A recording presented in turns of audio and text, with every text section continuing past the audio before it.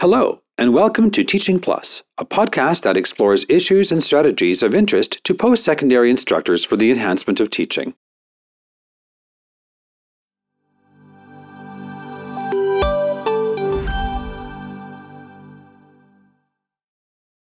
Hello, Teaching Plus listeners. I'm Anita Parker, educational developer with the Center for Teaching and Learning. Today, I'm speaking with Mark Hall, who is the Associate Chair of the Department of Physical Therapy in the Faculty of Rehabilitation Medicine, and Jacky Chow, who is an Associate Teaching Professor with the Department of Physical Therapy, and is also the program coordinator of the Masters of Science program in Physical Therapy at the Calgary campus. Today, we're going to talk to Mark and Jacky about the distributed education model of the MSc PT program that brings together students in Edmonton and Calgary to the same virtual place at the same time. In other words, a type of hybrid teaching similar to what many U of A instructors have found themselves in over the past academic year. Let's find out from Mark and Jacky some tried and true strategies and lessons learned about how to bring remote and in-person students together synchronously. Hello, Mark and Jacky, and welcome to the podcast. Hello. Hi, Anita. Thanks for inviting us. Please introduce yourself and your connection to the University of Alberta. Sure. So, as you said, I'm Mark Hall. I'm an associate teaching professor in the Department of Physical Therapy. I am also the associate chair and the program director for the MSc PT program. Yes. So my name is Jacky Chow. I'm an associate teaching professor with the Department of Physical Therapy, and I'm also the coordinator of our Calgary site here in Calgary. And I've always been based in Calgary. So I've been working for the department since 2011, since this satellite program started, with our first cohort starting in 2012. So 10 years you've brought the Edmonton campus and the Calgary campus together in the program. Yeah, so this whole online thing it's definitely not new to us. We've been doing it for a while now. Tell me about the MSc PT program in general, and then perhaps hone in on specifically on its distributed education model. Mark, we'll start this one with you. Sure. So the MSc PT program is a graduate program, obviously, but it's an entry-level master's degree. So not like a student with an undergraduate degree in physics who then does a master's degree in physics. Our students come from diverse backgrounds, a lot of kinesiology students, and we are an entry to practice master's degree of 28 months that admits 110 students every year. It's pretty competitive. We have 84 students in Edmonton each year and 24 in Calgary. So over the course of the 28 months or the 2 years, we'd have, as Jacky said, around 48 students in Calgary. It is structured as a program of study. It's a lockstep cohort model where students are admitted together and they all have specific courses that they have to complete over those 28 months in order to graduate as a physical therapist. We use live video conferencing for a lot of our classes. So pre-pandemic, we would have beamed everything to Calgary, lectures, seminars, and labs. And we had 2 instructors at each satellite campus, one for each cohort year, who would then be the primary lab facilitators for the students in first and second years. We have these large TVs in the teaching classes and labs that show everybody what's going on in Edmonton, but also show the students in Edmonton what's going on in Calgary. And it runs seamlessly live, and students are, they have the opportunity to participate in class discussions. They get to ask questions of the instructor in any campus, depending on who's teaching. Perfect. Thank you. Jacky, I'll ask if you want to add anything onto that, but I think it's going to lead into the next question, which you can take the lead on as well, about the finer details of the distributed education models, such as the day-to-day experience of the instructors and the students, and mostly in a pre-pandemic or a non-pandemic context, because I'm going to ask you about the pandemic shortly. Right, for sure. Yeah. So from a student perspective, one of our goals as staff here at the satellite is really to create the equivalent experience that they would get in Edmonton. That's really important to us because we don't want them to feel they're getting either, an inferior education or even superior. We want it fair across the board. And that's really kind of how I would describe my job in a lot of ways. So for the student experience, as far as learning, very, very similar, whether you're in Edmonton or Calgary, like Mark said, even if you are based in Edmonton, you're going to be learning partly through screens, through an instructor that's not there in the same city as you. But I think one of the neat things about Calgary is that it is a smaller group. We have 24 students compared to the 80 or so in Edmonton. So having that small group, they get to know each other very well. I get to know the students. So they really develop some good relationships in that small group. And especially for certain students that might feel maybe less comfortable in a larger group, there is that extra benefit of having that smaller cohort around you. And actually, one thing I'll actually add, kind of related to what Mark was talking about with the, with the cameras and the TVs and everything in Edmonton, and how, we are a very hands-on profession, but we also want to really see those demos. And in order for us to see it in Edmonton, we have cameras kind of placed throughout the lab, the main lab there in Edmonton. So we can switch camera views, zoom in, move the cameras around. And the neat thing is that with those camera views, we also project those to Edmonton. So oftentimes, even if you're in Edmonton, you get a better view by looking at the what's on the screen versus actually trying to look on the stage and see what's going on up there. So it's one of those interesting, nice benefits that we got just from having the satellite site. So it sounds like your technology is a little beyond just a simple Zoom call, that you have multiple devices to provide multiple camera angles, and it sounds more like a live streaming kind of experience than just some black boxes on screen with sharing screens. Yeah, it is a little bit different. There's a little more to it. So we use a system called Life Size, and you got to think we've been doing this for over 10 years, but even 10 years ago, we have multiple cameras you can switch around, move the cameras around. It's very high definition, so it's much clearer than you would get through Zoom. I think Zoom has been an amazing tool, and I think we're going to continue to use it. But just if you compare it to what the quality you would get with Life Size, there is still a really big difference there. Mark, the distributed education model has been in place for over a decade. But then the pandemic hit, and I imagine now you didn't have two classrooms of students that you were trying to bring together. You now had students in their homes with just their laptops. What changed? How did the program change to adapt to pandemic circumstances? How did we change? It was quite a substantive change for us, I think. Right, we had heard that week that we may need to go online. We should be prepared. And then Friday, we were told you're going to be online on Monday, and so there was a scramble that weekend to figure out what, as you said, like a very tactile and physical profession of physical labs. How do we do that remotely? As I'm sure many other instructors in universities across the world were trying to grapple with. And so we do have this experience of this, using technology. And now we had to figure out how to do that on a larger and a smaller scale, using the platforms that were available. I don't think we had Zoom at the very beginning. We were using Adobe Connect and some of these other platforms that I think were a little bit more clunky, but we had to go online. A few of us were already doing sort of blended learning. I had done that in my class, where lecture content would have been recorded, and the in-person time that we did spend with students was spent applying that knowledge and active learning strategies.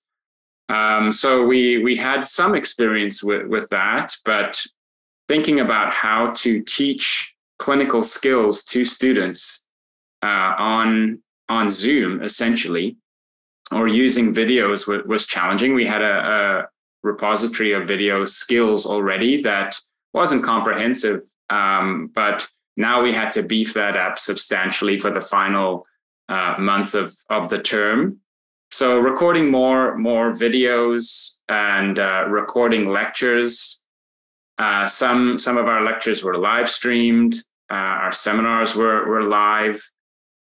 So that was, a huge change and a massive undertaking for our faculty members and teaching faculty to do that, over the weekend in the evenings, in addition to trying to, I don't know, look after their kids, make sure that they can get to where they need to be or help them with online learning.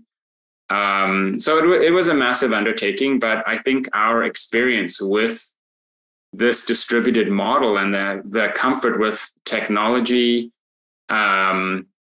really enabled us to do this reasonably well, actually. In those first few weeks, we were able to shift to this brand new environment and figure out ways amongst each other. Like we one of the fortunate things for us is having people like Jackie and Gabriella in Calgary who are in multiple classes and see how different instructors do things. And we all, because we are a program, we have a lot of teaching meetings and coordinating meetings. And so we share a lot about how we are doing things. And if we tried new assessment types or technologies, then we would share that with one another. So I think that really helped us, having that little community of instructors and professors get together and talk about how we can make this work in the coming weeks. We had also used online exam platforms already, so we were pretty comfortable with that. We haven't had a paper and pencil exam in our program for more than 10 years. So those sorts of things were already set up for us that we didn't have to transition to online assessments and things. But then figuring how to assess practical skills online or through Zoom. Also, when you don't have anybody to practice with, right? I think that was a big struggle for our students. Was we were in an environment where you weren't allowed to go to somebody else's house to practice. So unless you lived with somebody, you weren't able to practice some of these clinical skills. And so then how do you demonstrate these skills on somebody else? We would have to, the students would talk us through some of those. And so we had to change up our assessments, use more case-based assessments that would allow for clinical reasoning, and then to talk through what sort of clinical skills or assessments they would do.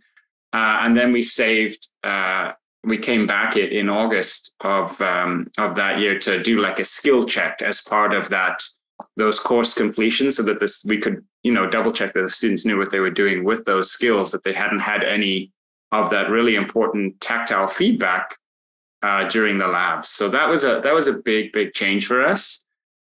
And then coming into September of 2020, we had exemptions approved for in-person labs.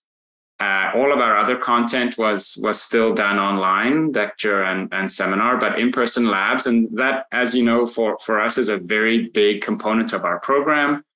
And so we were able to come back into the labs for the lab skills, but then the students were sort of sent home. They came in through the back door. They never saw the inside of the building. They weren't allowed to gather or chit chat in the hallways. We used our Zoom for lectures and seminars, and what we realized there is that, as most of us felt, Zoom fatigue is real. And so for students having live lectures through Zoom all day was exhausting for them, as it would be for us. And so we tried to save those live Zoom sessions for seminar type activities or classes where there's a lot of discussion, and really emphasize the use of recorded lectures with our faculty for didactic content that enabled students to set their own schedule, which meant that they had to be on top of things and have a good structure to keep on top of the material. It enables them to learn at their own pace and at a time that suits them, which I think is definitely something that we realized is a positive. But they needed the discipline to say, I'm going to work from 8 to 10 in the morning on this content, and not wait until the day before to try and cram through 8 hours of lecture in 2 hours because they didn't make a plan ahead of time. So you were so well positioned with the technology. Like you said, you were already doing some blended learning. So there was some independence there. They already knew each other quite well. So you were in such a good position, yet you still had all the very real challenges of emergency remote teaching, or whatever acronym it gets called in different contexts. So that's fascinating. Jackie, how about Calgary? What happened for the students in Calgary? Yeah, well, I think very much the same situation, right? Like we all get thrown into the same scenario. It's still a matter of trying to connect all the students. Just instead of connecting through our sites at Corbett Hall and here in Calgary, we're doing it through Zoom, right? So it was really nice. It was so very important to kind of get that exemption so we could do those hands-on skills. That's just something that, in the long run, it would just not be an option, right? I don't think we haven't found a reasonable solution that we could teach those skills through remote learning. But everything else, seminars, lectures, that sort of thing, I think that was a, reasonably smooth transition for us. Like we said, just because we have had that exposure in the past, instructors are familiar with teaching to a screen and working that way. So it's things that and incorporating things like recorded lectures and recorded demos, things that we have done in the past. So we already had some of that exposure. So that really helped the transition a lot, I think. And how about now on a quote unquote return to normal? Are you throwing everything from the last 2 years out the window and going completely back to the distributed education model that you established in 2008 or 2012? Or what pieces have you realized over the past few years of, wow, that actually is a really good idea. I'm glad we had that innovation, that forced innovation, fast-tracked innovation. What is the program going to look like moving forward? You can start on this one, Jackie. Yeah, so definitely we've learned a lot over the last few years with the pandemic, and I think there's so much to take away from it, and lessons learned and ways of just improving our teaching. There's for certain classes, we genuinely feel like Zoom is actually a preferred platform, right? Being able to put people into breakout rooms, pull them back in, and I find that more students are willing to participate, whether it's by, unmuting and speaking or using the chat box. And we fully embrace using that chat box, whether it's for questions, a little bit of banter, a few jokes here and there. It's totally fine. I think it creates a wonderful environment. And as an instructor, you really feel like once you kind of get comfortable with it, you can really get a sense of how people are participating, right? So I think that's something that we want to continue to do to some degree. It is tricky, of course, because, you have Zoom, which generally people will do at home, and they'd have to commute back to get to the lab, and also if you're doing Zoom, then the instructor immediately after you should probably be doing Zoom. So there are some logistical things to consider, but it's definitely not something we want to abandon, right? Like back when we, like Mark said, we were using other platforms initially before Zoom became just really, really kind of improved their platform and became very user-friendly. So there were some challenges there, but now that we have this platform that really serves the purpose really well at least for lecturing and seminars, I don't think we want to walk away from that. I think the other thing is that, recording lectures and recording lab demos, like I said, it's something we've always done, but now we've gotten a lot better at it, right? Whether it's, understanding sound and lighting and whatever, and having access to new technology and being able to, for some of us, feeling comfortable editing videos and that sort of thing. So I think we're definitely going to incorporate a lot of that. And even before, for some courses, we were already looking at sort of this flipped classroom approach where it's a recorded lecture, you watch that on your own time, and then you come to in person and then do it, which is kind of similar to what we were doing during the pandemic. So it just kind of made sure that, it allowed us to do that, a little more of that, and really get better at it. But I don't think that's something we want to continue to do, basically. Yeah. Yeah, thank you for sharing those points. Back to you, Mark, for one more question. What advice do you have for instructors across the university, different disciplines, who find themselves teaching online, teaching hybrid, course by course, and they don't have the support of the framework that you have in the distributed education model? They're just finding themselves either wholly online or in a classroom where some students are in person and some students are Zooming in remotely. What advice do you have for our listeners? I think you have to figure out what works well for the class that you're teaching. I think we all identify the objectives for the course or the class and the goals for that course. I think you have to figure out, as we do, what we want to achieve by the end of that class, and then develop the learning materials and the class activities that are going to support those learning objectives. So I think we all do that already.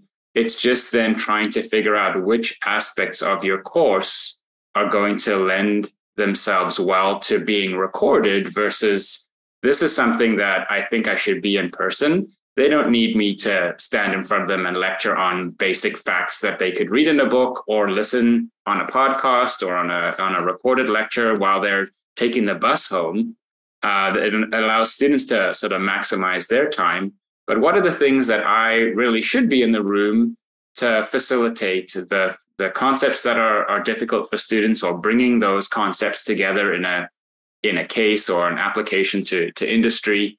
I think is where we can utilize this technology and these lessons that we've learned, making it work for each of those specific courses.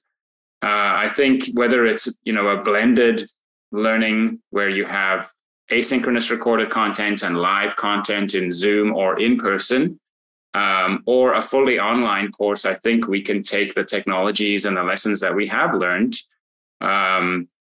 moving forward to improve the course delivery. How about you, Jackie? Words of wisdom about online teaching or teaching in a hybrid situation with in-person and remote students attending at the same time? Yeah, I think one of the things that I would say is just, now that we're sort of returned to normal, I think there's that temptation to go right back to what we're doing before. And I think we really should kind of take away the lessons that we have learned over the last few years and kind of being forced into this hybrid model. And, and don't be intimidated to kind of incorporate some of that into the classes, and recognizing as the expert in your own area that some things are better in person, but hey, you know what? Some things might actually work well in a different format that's maybe a little more flexible for students. I think I would encourage people to take the time to kind of learn some of this technology and take advantage of it, and don't be intimidated by it, because a lot of it is actually pretty user friendly. And throughout the U of A, there's lots of knowledgeable people that are willing to help out with that sort of thing. Like, we've kind of reached out to different people to help us along. And I think because once you get it down, you can realize that there's a lot of interesting things out there, whether it's cool features in Zoom that kind of make the class go a little smoother, or other features or other technology you can use to kind of enhance that learning experience for students. And it makes it fun for instructors too. It mixes it up a little bit. Is there anything that you'd like to add to our conversation that I haven't asked you about? Just give it a try, I think. We've all been forced into it, but I think to embrace the gray, give it a try. If it doesn't work, change it up, try something else. That I think is definitely something that we've learned in our program. We try stuff. It works or it fails. We change it up. We try it again. It's worth it in the end. Yeah, and just to add to Mark's comment there, we've always been really open to feedback from students, and they live through this. They know technology better than many of us. So getting that feedback from them is also really helpful too. Mark and Jackie, thank you so much for making the time to speak with me today. Thanks for having us. Thank you. Thank you for listening to this episode of Teaching Plus. This podcast has been created by the University of Alberta's Centre for Teaching and Learning. You can get more information on any of our services by going to ctl.ualberta.ca.